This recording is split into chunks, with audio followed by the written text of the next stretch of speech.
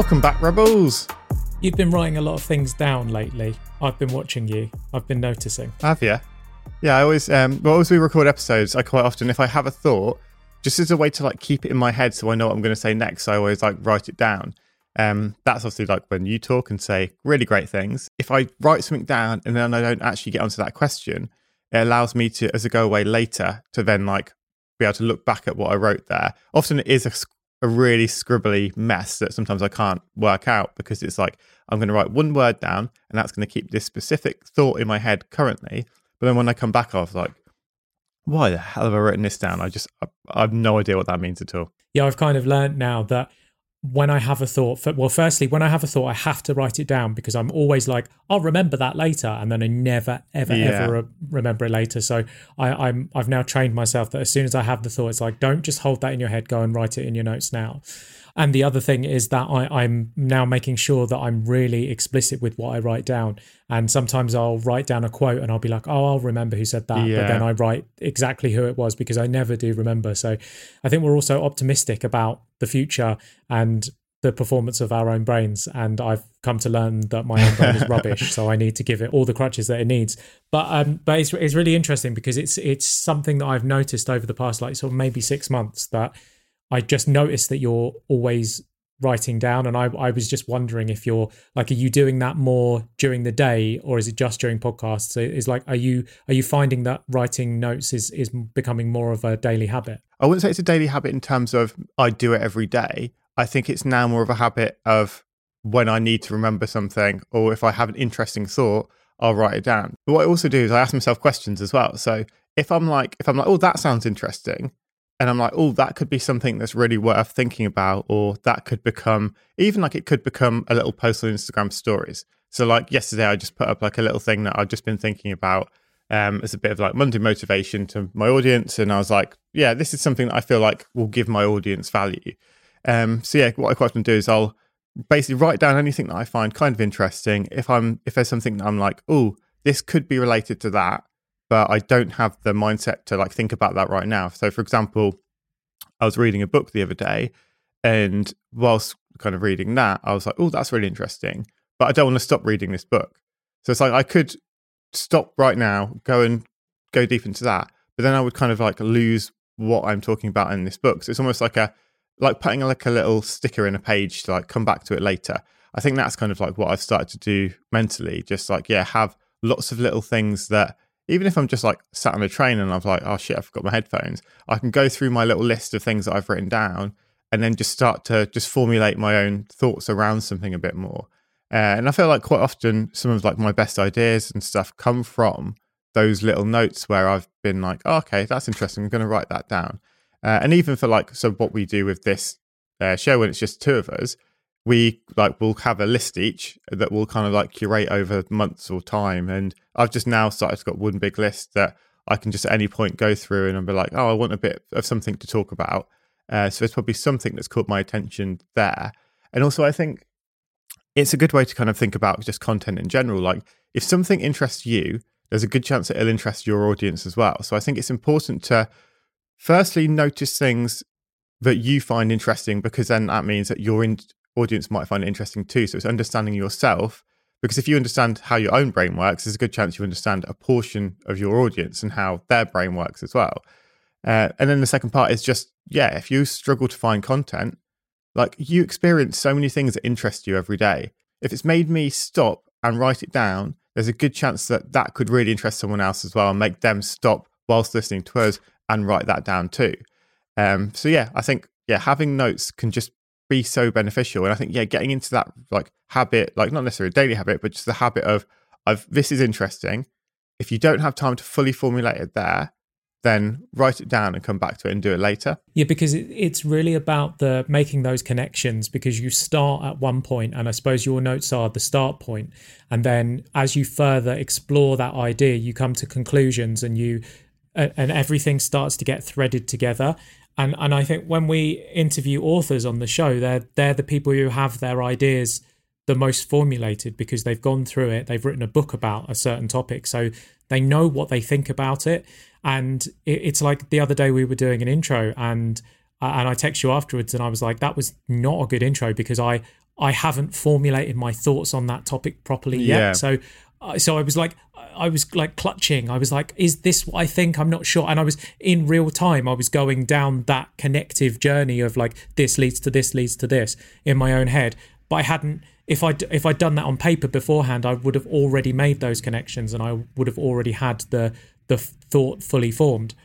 I think it's interesting what you were saying there about and this will probably take the conversation in a different route, but what you were saying about giving value to the audience and writing down those little things, because I think if you just open your phone and you're like, right, I'm going to say something to my audience, it's like, well, what the fuck? It's a blank page. You could start from anywhere. It's really difficult.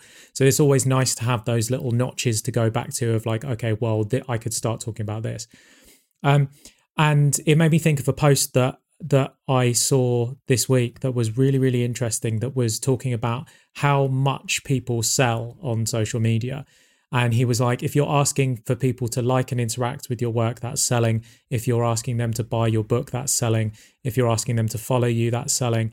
And he went through Tim Ferriss's Twitter. Out of the last 7 tweets that Tim Ferriss had sent out, 6 of them were asking his audience to do something, be it sign up to his mailing list, buy his book, listen to his podcast. And he was like, I mean, Tim Ferriss is one thing because he's Tim Ferriss. But if you're you and you're not Tim Ferriss, this is probably not the route to go down. And it really made me think of like how much we are asking from people, because I see it all the time. And I see it all the time. We all see it all the time, 24/7, 100% of the time. There is someone who is clamoring for our attention, and they want you to consume their product. So much of it is down to money. If I look out of this window now, I can see like 6 billboards just in my line of sight. Everyone is like clamoring after us all the time. So I think the accounts and the people that are getting the most attention are the people who are not asking for attention. They're giving so much out. So currently with my stuff, like, my account is now in full selling mode because I'm in the lead up to this show. I'm asking people to interact with it. I'm asking people to come and see it. I'm asking people to potentially buy some of it. But I think I've earned that because I haven't asked for anything for the past year. I've just been giving, like, it's just been free content. Here's a painting I made. Here's some art. Here's something that I hope illuminates, that I hope brings you pleasure in some way.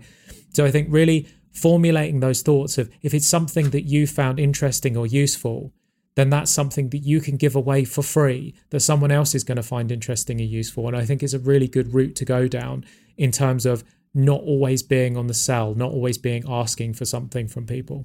Yeah, I think just to go back to what we were talking about before, because there's one little point more I wanted to make there, and that's to do with the timing as well, because I think. And it reminds me of when we talked to Mark Randolph, the founder of Netflix, and he'd been talking about when Netflix was first founded, they had the idea of we could do this, but it wasn't the right time for it because DVDs weren't out yet, which weren't small enough to post through a letterbox and make the company actually be able to start.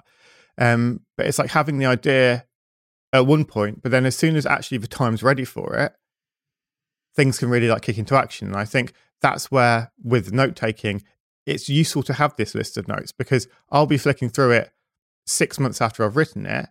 And actually, that's the time I need to hear the thing that I've written down. And that's the time that it's actually going to become useful. It's almost like pre-prepping the ideas before they've even needed to happen, and not just kind of letting them go away, because you might find that actually a thought you've had now might benefit you in 6 months' time, but you'll probably forget it by the time 6 months' time comes around. So I think that's another quite useful thing as well. It's quite often I'll go back and I'll be like, okay, I wrote that 2 months ago. I don't really remember what it means, but reading it now means this to me, and that can kind of be really helpful and lead you down a certain direction. Yeah, so now flipping back into the sales talk, I think, we have this idea of just we just need to sell something. We just need to get out there. We need to tell everyone. We need to get everyone to follow us. We often do that before we're ready, before we're kind of with our product, I suppose, is good enough. And I think a good way to think about when it comes to selling your work or kind of shouting about it or trying to get attention on it is almost think about if you're just a single person, like an artist, think about your kind of creative endeavor as a business and think about, okay, well, we're going to employ people at this business. We're going to need to pay people at this business to actually work for us. We can't just be like, cool, I'm starting a business. I'm going to employ 10 people, because there's not often the money to do that. So think about at what point in the business are you going to employ someone to do sales? Because you're not going to, on the day one of starting a business with no ideas, you're not going to be like, cool, I'm going to hire a salesperson, because they're just going to sit around and you're going to be wasting money.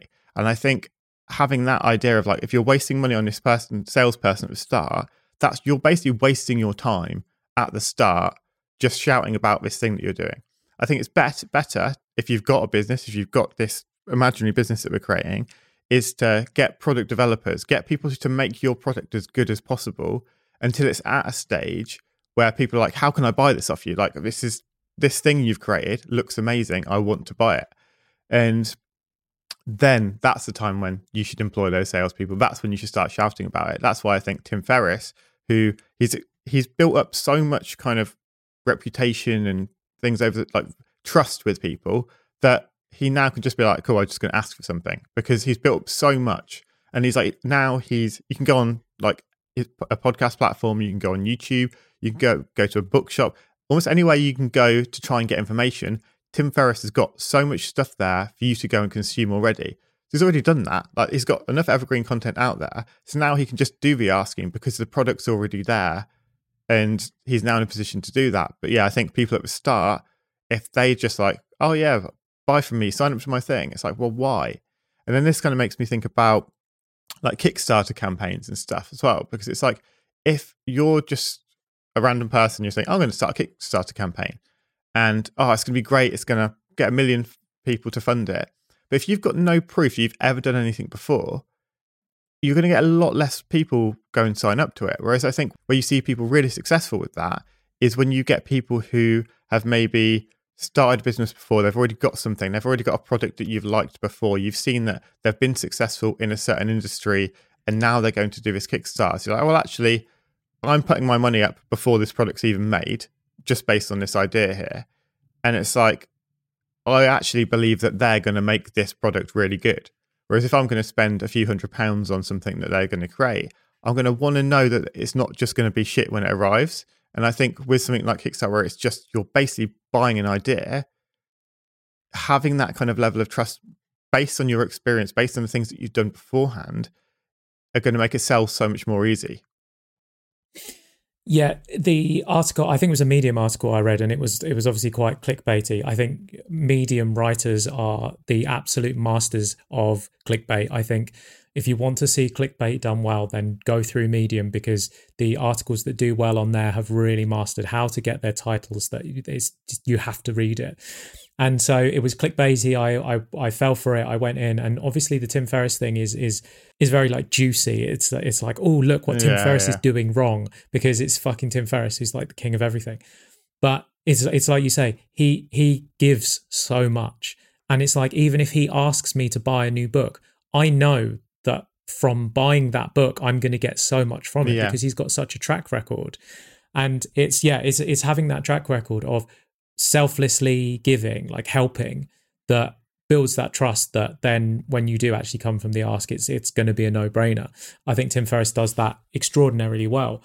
And on the note of Kickstarter, I've got a friend who's just launched a Kickstarter with the goal of getting £20,000, and she's already at, I think, 16,000. She's got 2,000 Instagram followers. She's called Georgina Cook, Drums of the South, with drums with a Z, if anyone wants to go and check out her work. She essentially documented the dubstep scene as it was growing in Croydon in the very, very early days, in the early 2000s.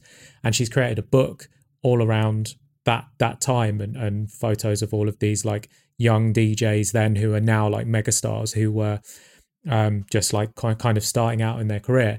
And it makes me think, like, we've given a plug to Burst London on here before. It makes me think of those platforms who find those young artists and champion them. They'll always remember you. So now she's gone to do this Kickstarter, and she reaches out to dubstep, like legendary people like Scream. Of course they share the book. Of course they bring up her Kickstarter numbers to fund the book. Like, I think because it's only been going a couple of days and she's already at 16,000. It's like she's going to reach her goal, and then she'll probably do stretch goals and stuff because she's got another month left to promote it. So because she had built up all of that good energy and good karma, this is not like she hadn't built up a huge social media following. This is like people. This is real relationships with real people. She had done something for them. years ago, in like 2006, she's taking pictures of all of these raves that are going on. But she was the guy, like she was the go-to person of like, if you're gonna do photos at a dubstep gig, it's gonna be Georgie C that does it. And so through that, she's got a name that it doesn't matter that she's got no social following. If you talk to someone and you're like, oh, who was around in those early days, she'd be one of the people that get mentioned. So now she's got this book that's going to be a huge success, that's going to grow her social media following, that's going to get a load of attention on her. And it's just, it's good karma is like good business, essentially. I think what's interesting there as well is like most people will have never heard of her. And she'll put this book out and it will do well. And they'll be like, fucking hell, this person just wrote a book and it did really well. But they won't see that all those years of every night that she was at one of those gigs, like the amount of time that she's actually put into it. And I think that's why, we just need to remember that all the time. Like this is what happens every single day. Every time we see someone pop off or do something successful, it's not the first time they've done it. They've been doing it for so long. And I think we need to have more that mindset of the things I'm doing now are going to be like what makes me in the future, rather than thinking like, well, I'm going to do something today and tomorrow I'm going to get a benefit from it. And then like to double up on that as well, I think it is really important to not just aim for like the absolute top people in your field. I think it's so worth trying to find the scene that you feel like you're a part of, documenting that, kind of being a part of that in some way that then later on, if it does pop off, because there's a good chance that like people might have heard dubstep and it just been like, okay, well, this is going to stay underground. It only takes kind of like a couple of producers. Like I remember it was like when Skrillex kind of did some dubstep stuff, which to a hardcore dubstep fan would be like, that is not dubstep, he's ruined it. But that kind of like took it to the mainstream. And I think that's where you'll probably get so many more people buy this book as well, because it's suddenly like, well, actually now there's a whole massive audience for this book, rather than just being the small. Yeah, it permeated into pop music and became a mainstream sound. But these photos are from when it was finding itself. It was a baby. Yeah, and I think also what's really nice about that is I think lots of people will consume that book not because they like dubstep, but because they're on the wave of the next thing. They want to be like, okay, well, I'm starting this thing that's small now that not many people know about. How can I make that into a big thing? And I think it's almost like, I suppose in a way, you could almost see it as a business book, because it will be the documentation of early on in this kind of industry to see that, well, what was it that happened about that business? And what was it that happened about that to make it blow up and really kind of get people behind it? Because there's a good chance that if like the DJs who started it never played it to anyone, they just like had it for themselves, then it wouldn't have changed the world. But it comes down to those guys kind of getting the attention out there, someone hearing it and being like, oh, there's something about that I really love. And then playing it to a crowd of people who also love that. Because I feel like it's a weird one, isn't it? Because dubstep especially, it's not like, if you'd never heard any kind of form of like grimy music before, you'd be like, what the fuck is this? This is just like the worst thing ever. But it obviously came at the... Well, I mean, I was like that. I remember Lofa, who's like really famous now, gave me a CD when I was working at Virgin Megastores and I was about 18 years old. And he was like, this is this new music I'm working on. And I did not understand it. And I wish I still had the CD now, because I don't even know if those are tracks that existed anymore or lived on in any way. But I didn't understand it. I was like, it's not garage, it's not drum and bass. What, like, it's weird. It's slow, but it's drum and bassy. I just did not like it or understand it. Yeah, it's interesting, isn't it? And I think so much of things come down to the right time. It's kind of, as I was talking about earlier with the notes, it's like, there's a good chance that could have just not been the right time for that music. And it could have never popped off, which I imagine there must be so many genres, so many things that people make, like art that people create all the time, that the world just isn't quite ready for it yet. Like businesses that people start when they're like, oh, this is going to be a great product, this is going to solve so many things. But actually the world's not ready for it yet.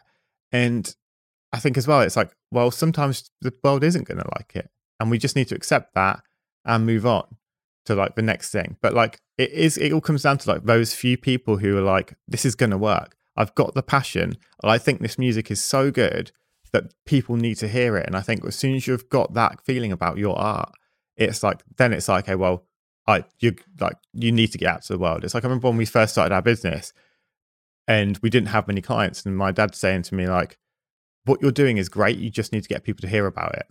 And I was like, that's so true. Like, we need to get ears on it. We need to get eyes on it. We need like people to know what we're doing. And I think as soon as you've got that passion for it, it's not just like, oh, I just want to make loads of money. I want those people to just tell me I'm great and give me loads of money. It was like, what we've got here is something special, and we need to get people to understand that.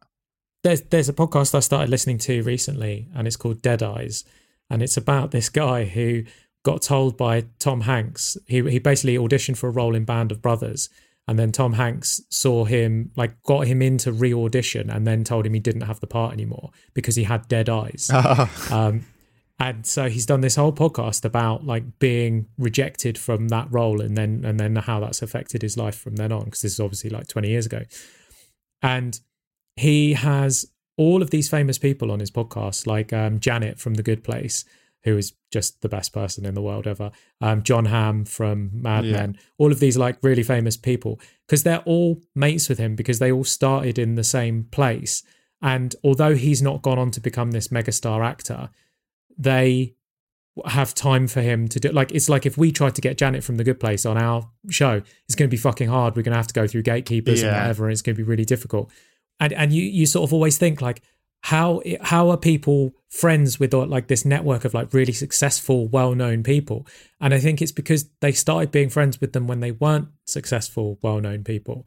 And then when you've got something that you create and you do need people to see it and hear it, like with Georgie with her book, with this guy with his podcast, you can then rely on those people who have got audiences or are well known to like kind of bring you along for the ride, and that only comes through goodwill that you've built up, that you've done from them in the past.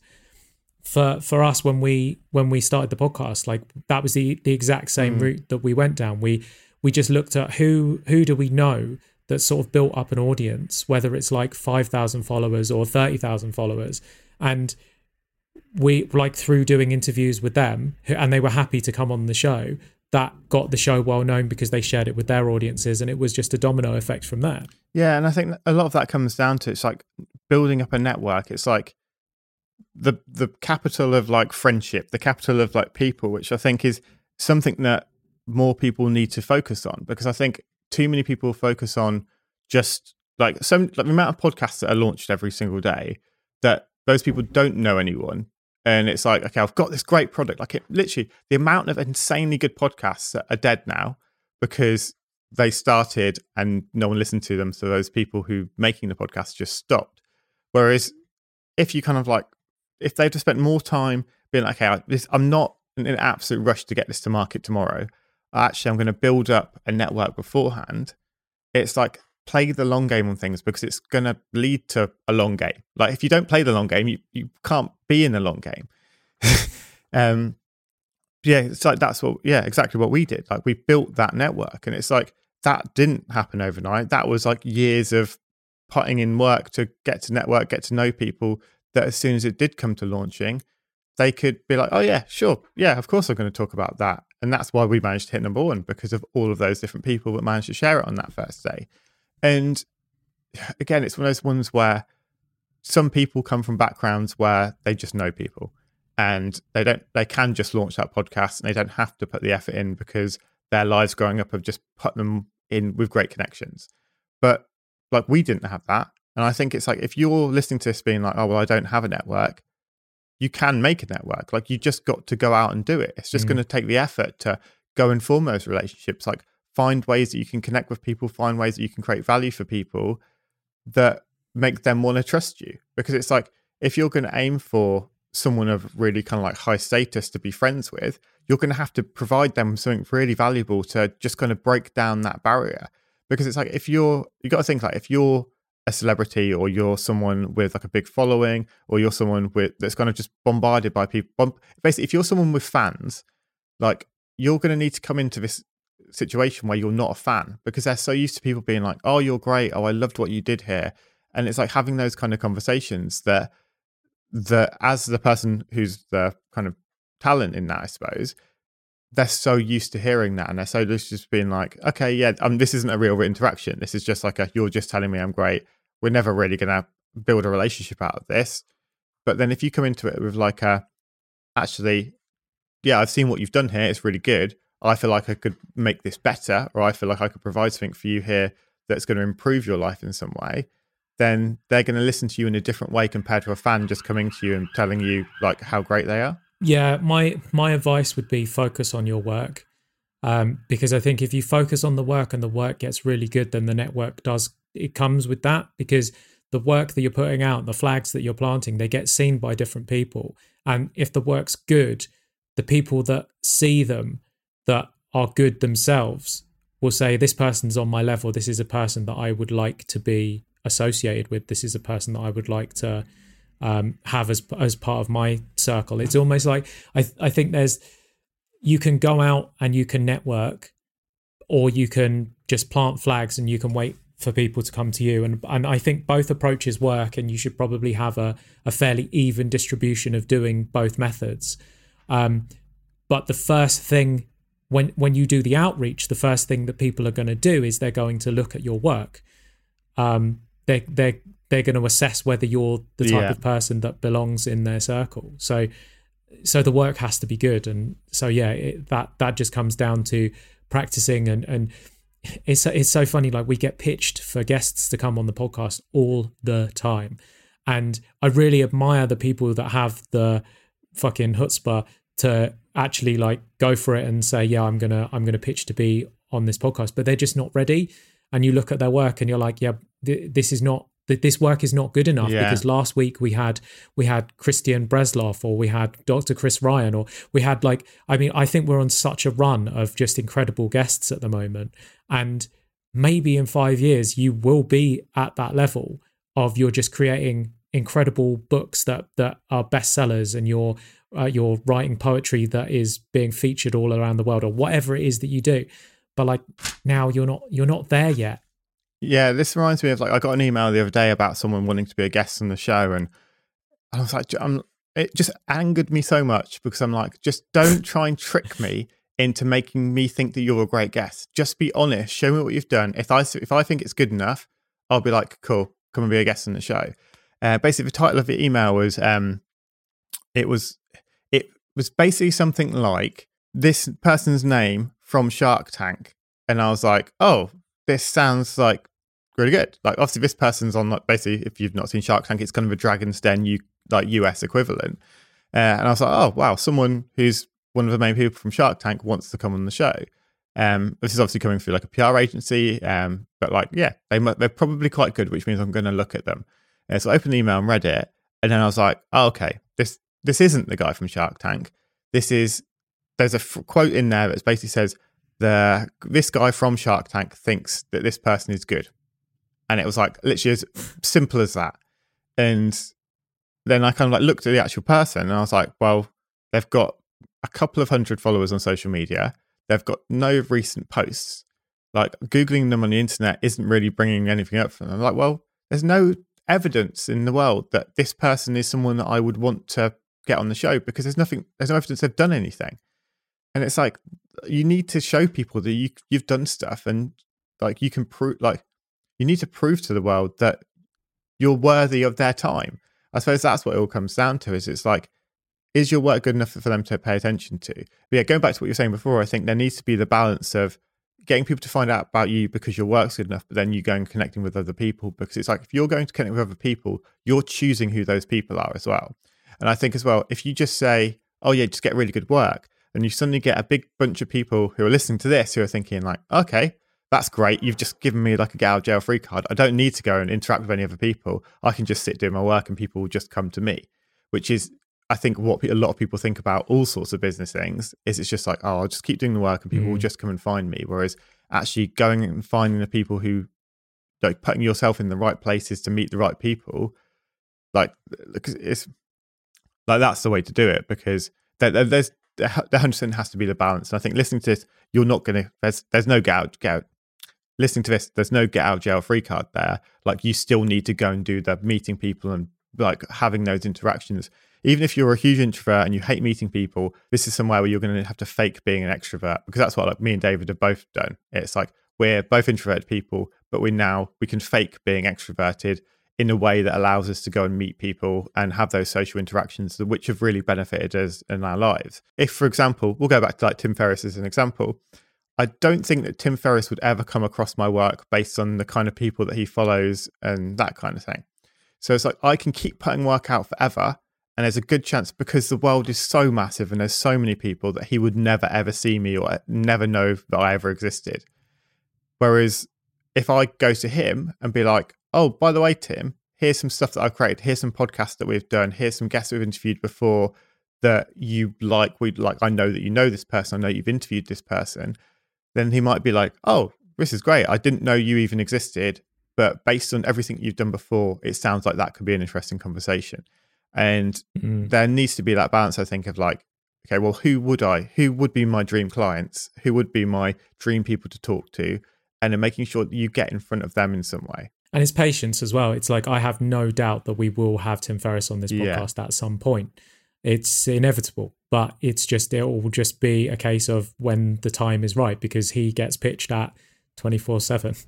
I mean, we managed to get Seth Godin on the podcast, and I mean, that's a Tim Ferriss level type of person who is being asked to do stuff. He's being asked for his time at all times, and that's someone that we managed to get. And through having Seth, that's another tick on the list that's going to make us more likely to get Tim Ferriss, because the two of them are friends, and that works well. That's how I got Chris Ryan recently. My message said, we've interviewed your friends Gabby Reese and Laird Hamilton, which is still crazy when you think about it, that we've interviewed those two, like, absolute legends. And so Chris was just like, straight away, he's like, yeah, I'm on board, because we had the social proof of, if it was okay for two people that he trusts the opinion of, then it was going to be okay for him. But yeah, and I think what's worth remembering is that I was just like, to interview Seth Godin was 11 years of our career, of like getting through all of that. It's like, if we'd have started the podcast 11 years ago, we wouldn't have had the connections. We wouldn't have been able to grow it to a stage where we did, that allowed us to do Seth and interview the people all the way before that. Like, if you kind of trace it backwards, you can probably be like, okay, well, this is the reason why this is happening. This is how we got to interview Seth. And then you go backwards and like, well, that's because we met this person here who was in this industry, and then they only found us because they'd listened to us here. And it's like, you can trace it all the way back, but then we only started the podcast because we'd had the kind of like level of freedom to be able to do that at that stage in our career. And it's like, that wouldn't have happened if we were 4 years earlier there. And it's like, you can trace it all back, but realizing that, yeah, if you're straight out of uni, you're not going to interview Seth Godin tomorrow. It might be 11 years down the line, which sounds mental, but it is this kind of building block. And some people will, as you said, like when we talk about celebrities, like just know Seth, and they'll have their family friend will be Seth Godin, and he'll get straight onto the podcast, and you'll be like, how the hell did you do that? But that'll be through some little way that you'll never really know about, because it'll be some like really loose connection somewhere. But yeah, and like that is a 6 degrees of separation. And like I've done this numerous times where I'm like, okay, this is someone I want to shoot with.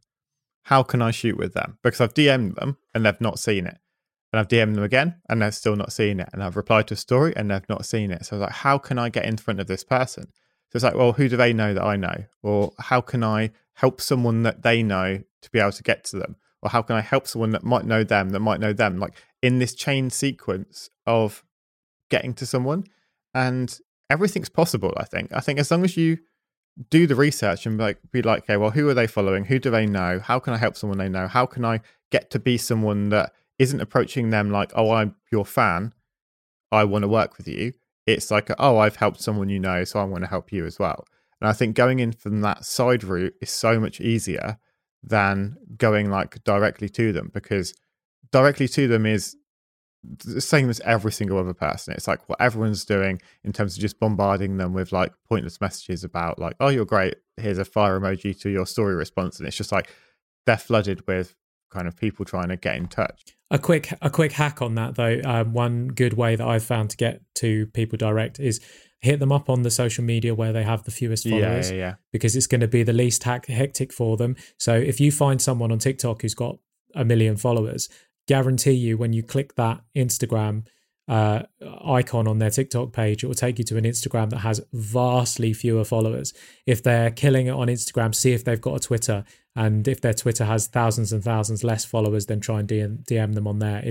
It's because when they open the app where they have the least followers, they're going to open it less often. But when they do, your chance of capturing their attention on that platform is going to be so much more because they're going to have less incoming notifications. Yeah, like I've done that before as well, where I've seen people who own a certain brand or something, or they've got a separate page that's their art page or something.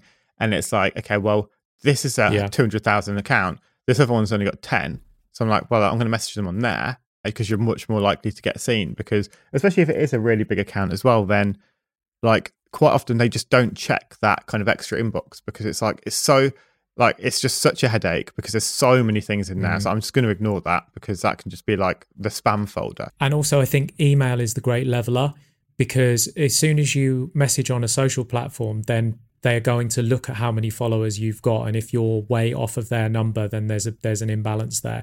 Whereas if you find an account that's got 1 million followers and you click the email button, then all of a sudden you have a chance to pitch within your email to capture their attention without followers being a metric that they're even going to look at, which is that's a method that I've used to get people on the podcast. I mean, our relatively low number of social media followers is not going to be attractive to them, and it might put them off if we DM them. Whereas if we send them an email and say, here's what we're trying to do, here's why we're trying to do it, then that's that all of a sudden eliminates, then you're just speaking as like regular people. Message someone on social media takes no effort and no time, which means most people will go and do that because most people are willing to put in the least effort and the least amount of time to do anything. So I think by emailing, it kind of shows that you're willing to put in more time because it is harder and less people will bother to go and do it because it's like no one wants to send an email but it's just like a hi, how's it going? Would you like to go on a podcast? Fire emoji, send. Like it just doesn't look the way that an email should look. So it's almost like it forces you into making an effort there. And especially like you can't attach a PDF to an Instagram like DM, whereas you can to an email, which is going to make you look so much more professional. And I think, coming at from a more professional angle is always going to be better than just going into it with like cool, let's do something. I really want to get Henry Rollins on the podcast. He's like, I just think he's one of the most interesting people on the planet. And I've looked at different ways of contacting him. And I really think that a letter is going to be the best way to go. I found a mailing address for him. And I'm going to give it a go. And it's interesting. I just went through a binge of listening to Henry Rollins' interviews a couple of weeks ago, and he did a podcast that's like, and it was a really unknown podcast, and it's basically just a friend of his, and he was their best man at their wedding, and it's just this like young couple who have no audience, and it's just because they knew him, he's like, yeah, sure, I'll do your podcast. But for us, it's like we don't know him, so we're going to have to go that different route. And I think we've talked about the third door before. I think the third door might be that handwritten letter. I mean, even then, it's probably unlikely. I think like him and Rick Rubin are like on my like top of they're like my dream guests, which everyone will. I mean, they'll be the ones where I'm freaking out the most, and everyone will take the piss out of me because like I get overexcited about having certain guests. But like, yeah, those are the ones that are going to be. They're going to take that extra special. It's either going to be we find a connection of someone who knows someone, or we go that extra mile and we manage to attract their attention that way. And I suppose that is like how much effort you're willing to put in to go down that route. Like how much do you want that guest? Because what you could do is the man who's the best friend, you could be like, oh, I love your podcast. I'd love to create you a painting around your podcast or something. And then suddenly you're now getting in with his mate. And then it's like the same way we got Jamali Maddox. Like when we interviewed Reggie Yates, we were like, oh, you know so many people. Jamali is someone who we would love to have on the show. And we know that you know him. Could you introduce us? And I think that's so powerful as well. It's like, I remember when I shot with Melissa Hemsley ages ago, I was like, after the shoot, she was like, oh, it's really great. And I was like, oh, if there's anyone else that is inspiring, interesting to get to know that you know, like it'd be great if you could like recommend me, or if you could kind of put me forward to anyone you might know needs a shoot or anything. And then within 10 minutes, I had like a CC'd email where she'd emailed 10 of her kind of closest friends being like, if anyone needs a shoot, this guy's really great. And I was like, and then from that, I then got like 3 different shoots with different people who then one of them ended up becoming one of the guests on the show. And it's just this like this mad loop of like just asking the people that you already know can also be a great way in, especially if it's someone who you've gone to help for free. You know that they know the people that you want to get to know. So it's just asking people, I think, can provide so much value. Yeah, I mean, we've spoken sort of this has been a heavy networking episode, but I just think it's so important because every good thing that happens in your life is going to be down to other people. Everything that happens is because someone has said yes to someone, is because someone has bought your work, someone has displayed your work. It's like all of the decisions are down to people. It's like I'm putting on a show. If no person comes and views the work, then what was the point of doing that show? It all comes down to, I mean, it's a flag. My show is a flag, and if no one comes and sees that flag, then it's a crap flag. Like everything is down to other people. Every mad, insane dream that you have can be made reality by a certain person on the planet. And so it's just finding out where those people are, and it is a patience game, because so much of it is getting on the radars of people who are then going to put you on the radars of other people. It's such a step-by-step process. And I think the reason why we talk about the podcast so much is because it's such a good metaphor. It clearly demonstrates that when we started off, we had these guests, and that's led to these guests, which has led to these guests. And it's all this kind of spider web of who knows who, and who can connect us with who, and who will do a favor, and who's got a book to promote so they can come on the podcast to promote their book. And it's like us doing things for other people, but they're also doing things for us. It's like this ecosystem that, if you extrapolate it out, I guess is just all human behavior, and helping other people builds up this trust and this loyalty that when you need help, those people will be there for you. Yeah, and I think as well, like as you were talking about kind of your show and stuff there, I was thinking like, well, obviously it is planting a flag, but then it also allows other people to share those flags as well. And I think this is where I suppose this is where we can go a little bit deeper with the flag metaphor as well. And like, if you can find people who aren't trying to plant their own flags everywhere, they're almost their bodies that can help you help you grow your flags and help put flags out for you. And I think that's what, when it comes to putting on a show, when it comes to putting your work out there, it's worth thinking like, well, there's going to be lots of people who have the time to go and share these, to go and put more flags out for me. How can I make that as easy for them as possible to do? When it comes to restaurants or cafes that blow up online, it's all because they've managed to create something within their store that is like an Instagram shareable moment or something, where they've basically made it really easy for people to go and share their flags for them. And can we somehow find a way to, in all of our creative endeavors, make it really easy for people to, if they want to share a flag, to share it? So like whether that's you, one of your pieces, having like at David Speed UK in the corner, because it's making it really easy for people to know that, okay, if I take a picture of this, that's the tag to go with it. It's then really easy for them to share online and tag the person who it's from. So then it leads back really nicely. And yeah, so what?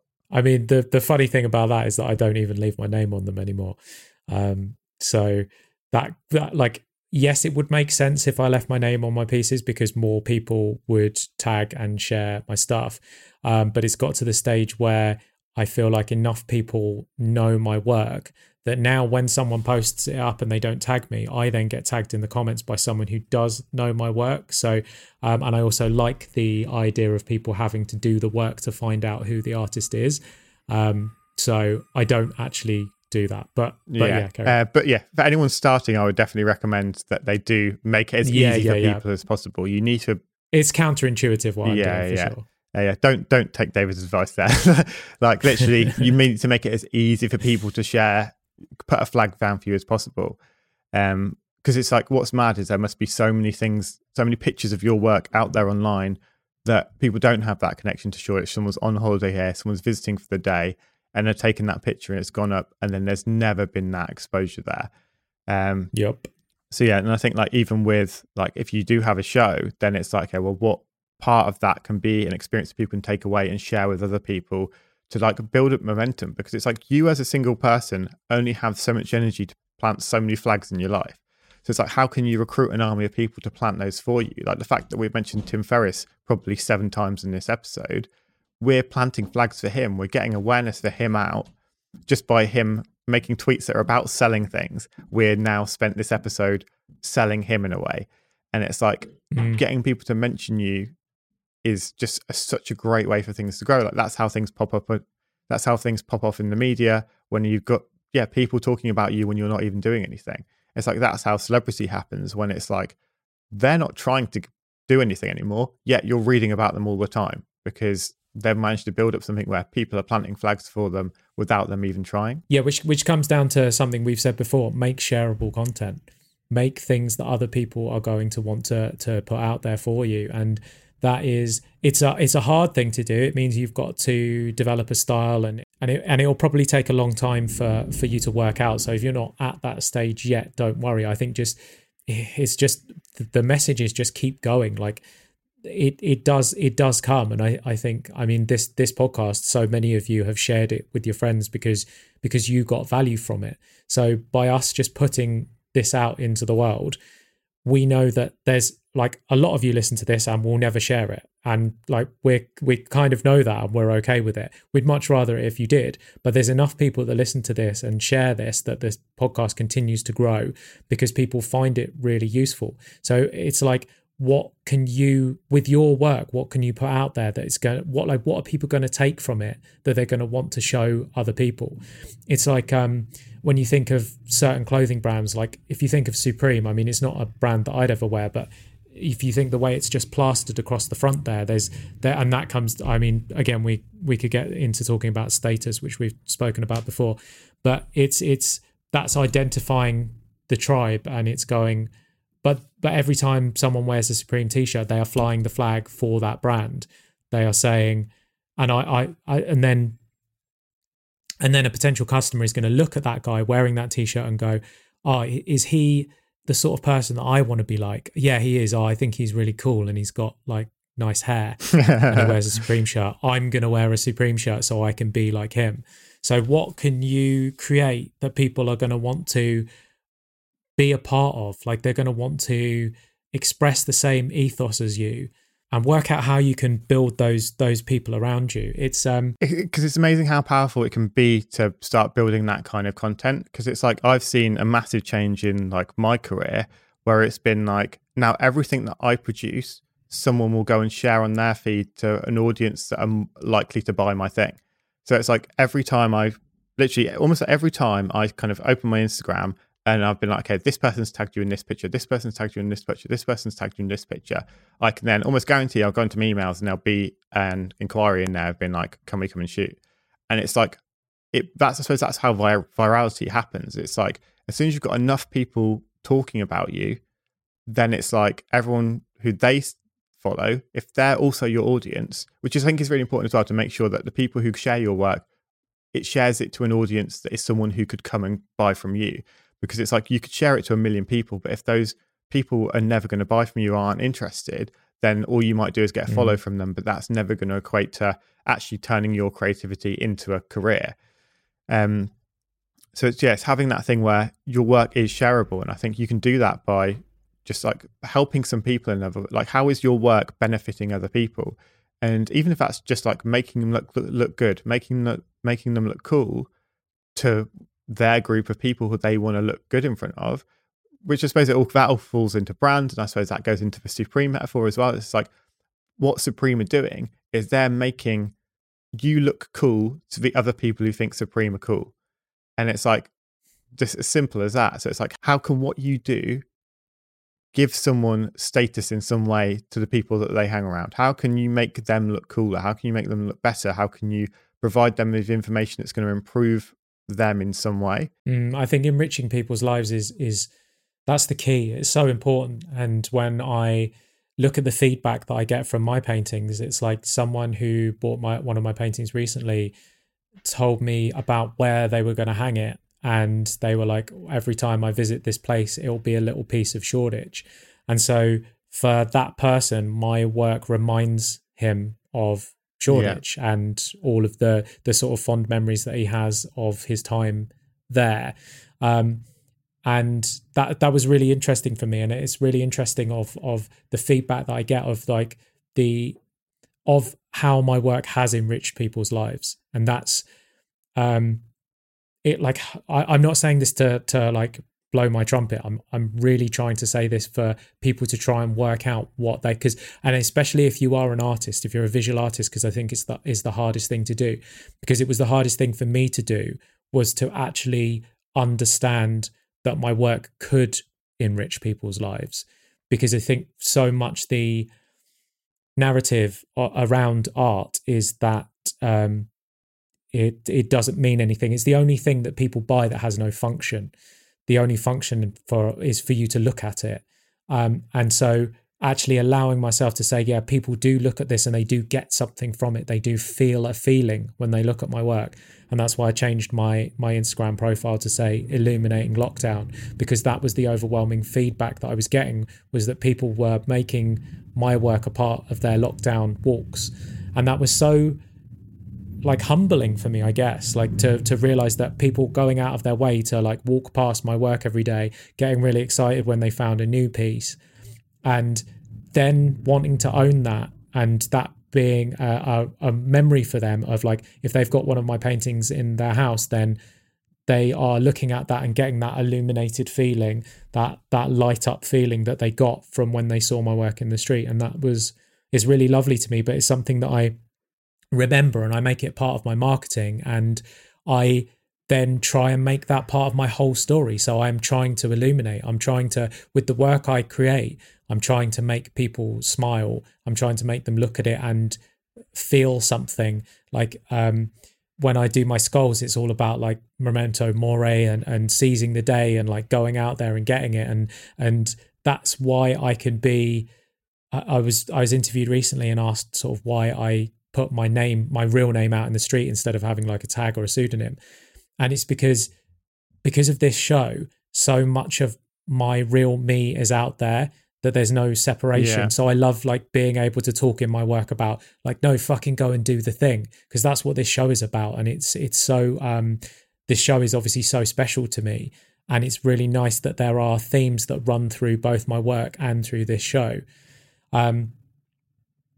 So I guess what I'm saying is I've kind of worked out what my meaning is, what my purpose is, and what people get from my work. So I can then focus that around when I talk about my work. Those are the themes that I'm hitting, and knowing that there is an audience out there that they resonate with those themes and they feel those feelings when they own my work. So they want to own the work. Yeah, it's really interesting. I think the word you said most there is feeling. And I think that is everything. It's like, I can't remember who said it to us recently on an episode, but we're basically talking about if you can make someone think and feel in a short period of time, I think that's what we need to aim for. And I think this is why you're probably seeing more success now than when you just did photorealism, because it's like that made people think, oh, that's cool, but it never made anyone feel anything. And I think that's probably where the difference lies. And as I said, unless you just did really emotive things all the time, it's like, oh, here's a sad person crying or something all the time, then that's not really going to affect anyone in the same way. And I think this is where, as creatives, we need to think like, okay, if we're a conceptual artist who does like kind of splats on canvases or really abstract kind of things, it's like, how's that going to actually make someone feel? Like, and yes, it might make you feel something. You might be trying to get your emotion across, but if not enough people look at it and feel something because there's no story attached to it, don't think about like, oh, this is really interesting. So it's like, does it have a story? Because if it has a story in it, then that's going to invoke some form of feeling if it's a story told well. And I think it's like thinking about like, what kind of feeling can you inspire in someone? And when I think about when it comes to like the different artists and stuff that I'll follow on social media, there'll be some people who actually their content doesn't make me feel anything apart from like, that's cool, I would like to be able to do that myself. And even if it can be that, it's like, the work is so good that it's inspiring me to be able to, if I replicate that, I will be able to be as good as that one day. But I suppose that is then more of a, your audience is another artistic crowd. Whereas actually, if you want to start hitting the public, then it's going to need to be something where your work can be insanely talented, but unless there's something there that they can connect with in some way, that they think like, oh, I can see myself in this image. This reminds me of this place in time. This reminds me of this kind of thing. Like I think this is why paintings of things like that are nostalgic work so well, because it's like they see something and instantly they feel something. It's not because of your painting, it's because of the imagery that's in there. Like, oh, that reminds me of being a kid and watching this specific cartoon, or this reminds me of when I was 17 and we went to see that movie and the point in my life when that was. And I think that's why the person who's now got the piece of yours that reminds me of Shoreditch, that reminds them of that time. It's the feeling that they had. It, like, just that visual image is now nostalgic to them in a way that kind of seeing an N64 for other people is like, oh my God, that reminds me so much of my youth. If this episode made you feel something, then we'd love it if you shared it on your stories or any sort of social media platform, or if you told a good friend about this podcast. It would mean the world to us. Let us know what you'd like us to chat about next. This is your show as much as it is ours. And get back to the studio, get back to work, fucking start creating, make some flags, make some cool shit. Meet some cool people. And go and meet some cool people, take over the world. You can do it. We believe in you. See you in the next one.